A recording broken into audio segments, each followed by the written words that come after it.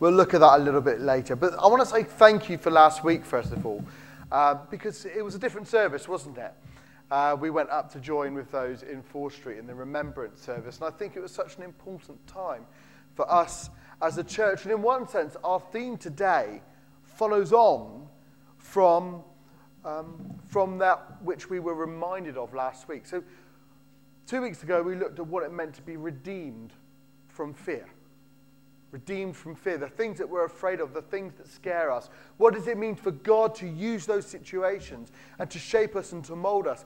And today we're going to be looking at what does it mean to be redeemed from pain. From pain, from suffering, from the things in our lives that we struggle with. What does it mean for God to use those to shape them, to shape us through them? I want to share a story now, and you might think this is a bit of a funny story. Well, it's not funny, but a bit of a weird story. But I want to share something that's been a real pain in the Parkman household over the last 24 hours. And me and Michelle genuinely have been really quite distraught, I think is probably the word. And it sounds really silly. But Joe, when he was young, on the first day he was born, was given a teddy bear called Dumbo. And Dumbo has been by Joe's side all the 8 years of his life. And over the last 2 weeks, we've realised that Dumbo has gone missing. And we've turned the house upside down. We have tidied to an inch within our lives, and Dumbo has not been found.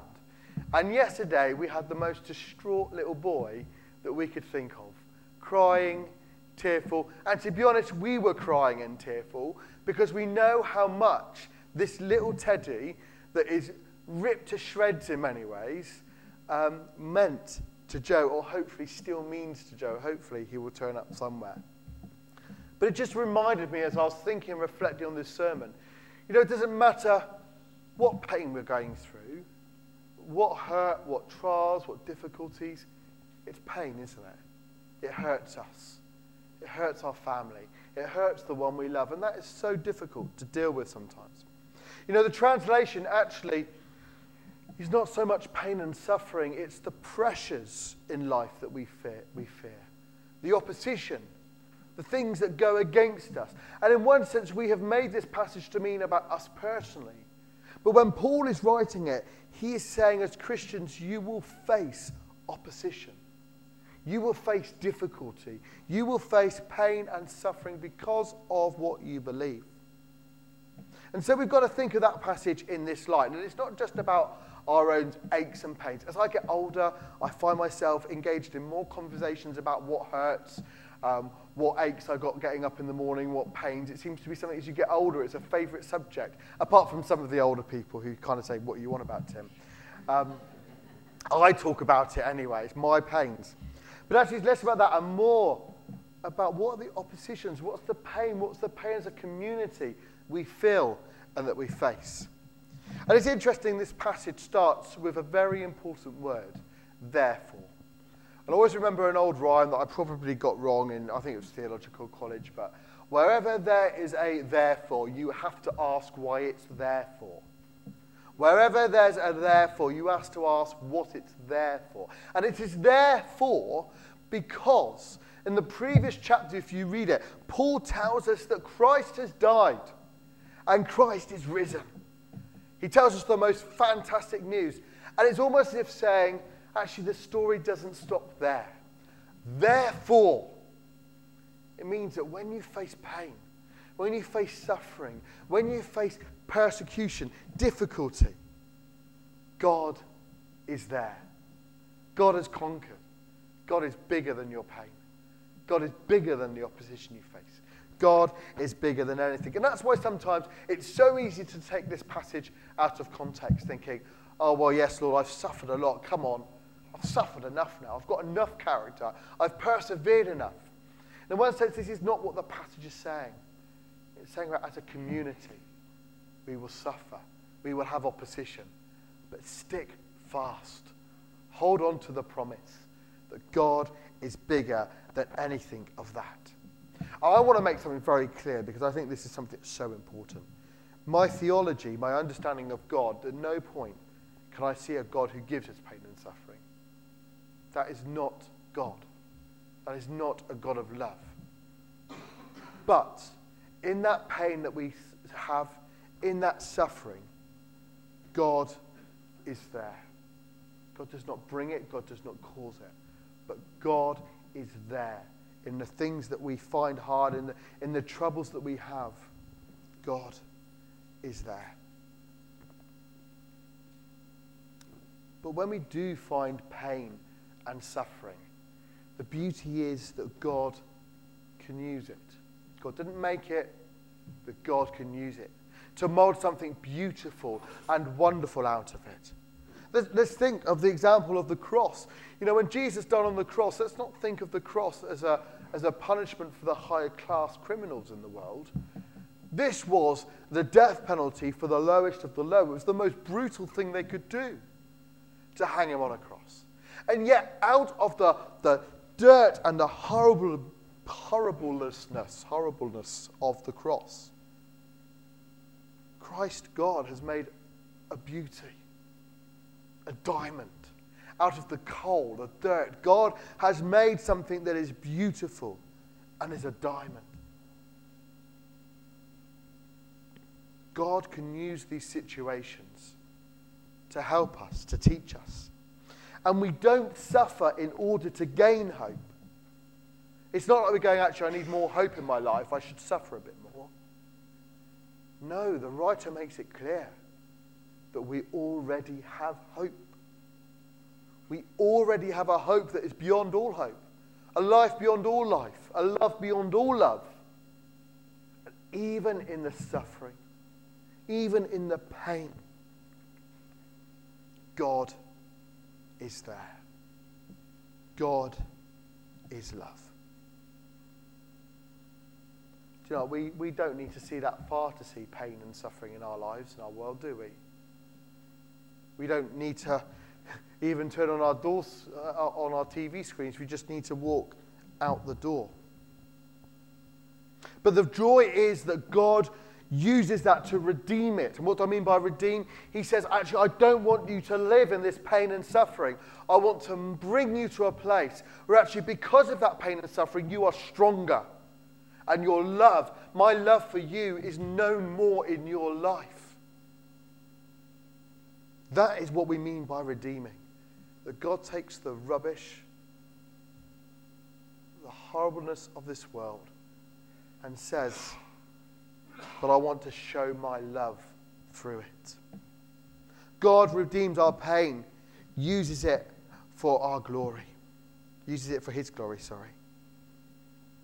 You know, can you imagine the Israelites when the pain of the Philistines and this big giant saying, who's going to beat me? The pain of everybody as they watch David pick up 5 stones and going, oh my word, what does he think he's doing?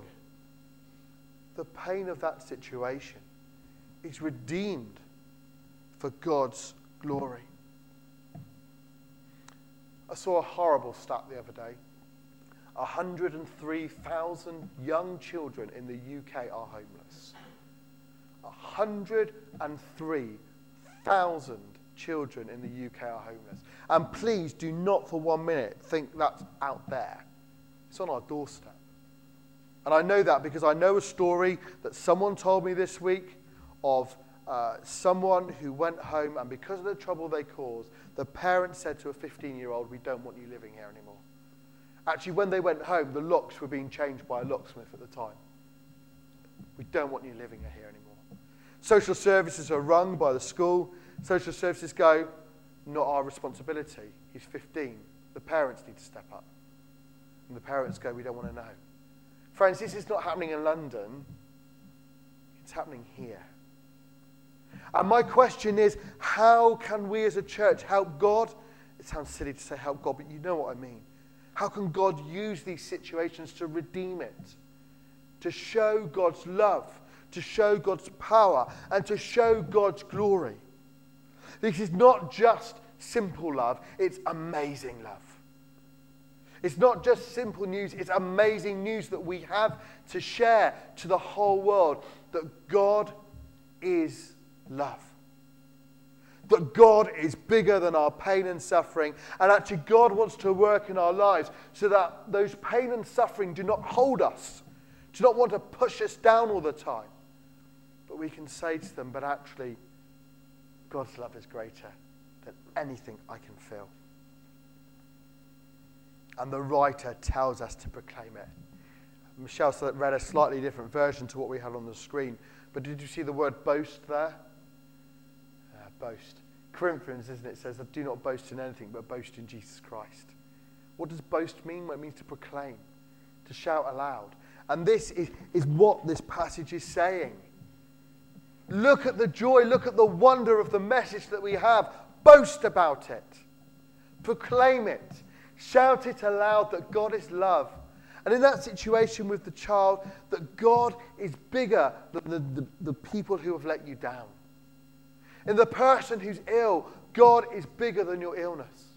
To the person who is going through a rough time, God is love. Now, it doesn't mean that it's all going to get sorted out as we want it to, because God is bigger than that. But we need to proclaim aloud the power in the name of Jesus Christ as not just something that happens on a whim, but something that is powerful. Something that is full of love and full of grace. What's your suffering? Don't worry, I'm not going to go around and ask you what your suffering is. You know the thing in your life that's eating you up, that's painful, maybe something you're going through now or something that you're looking back. And I think we can read this passage wrong, can't we? We can almost read, oh, I'm going through a really hard time, but hallelujah, I'm going through a hard time. No. Don't rejoice as you suffer. Don't rejoice because you are suffering. But rejoice in that time of suffering because you have believed in one who is greater.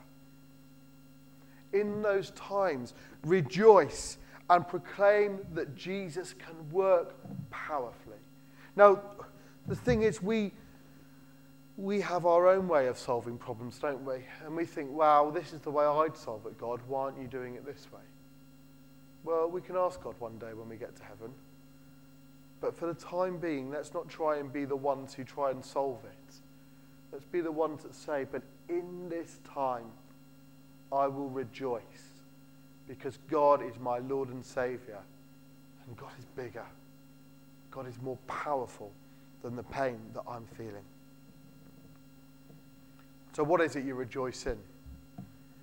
I don't want to trivialise this in any way, shape or form. And you might think, Tim, it's a stuffed animal. For goodness sake, get on with it.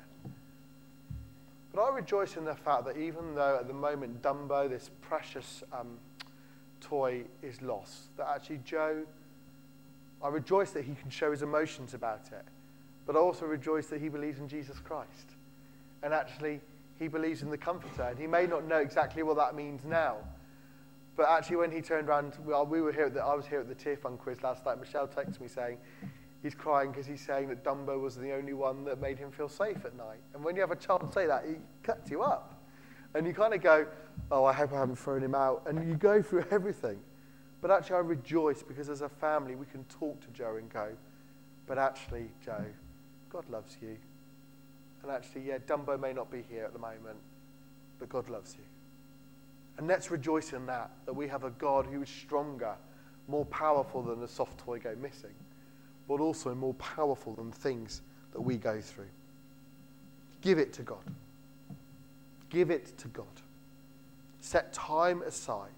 I'm not trying to eat more time into your day, but set 5 minutes aside and just quietly get on your knees or just sit there, stand there while you're driving. Just say, God, I want to give you this. Doesn't mean that it's going to get all sorted, but I want to give it to you and I want to rejoice in the fact that I'm able to leave this at your door. To say, Father God, this is hurting. This is painful, but I rejoice that you are there with me. Because the Bible tells us that the whole of creation is redeemed. Not just some, not just parts, but all of creation. And what does that mean? I haven't got a Scooby-Doo. I don't know. But what I do know it means is this, that we do not have to journey alone. We do not have to face our pain and suffering by ourselves, because we have a God in whom all things are possible. Hallelujah. Amen. Just before we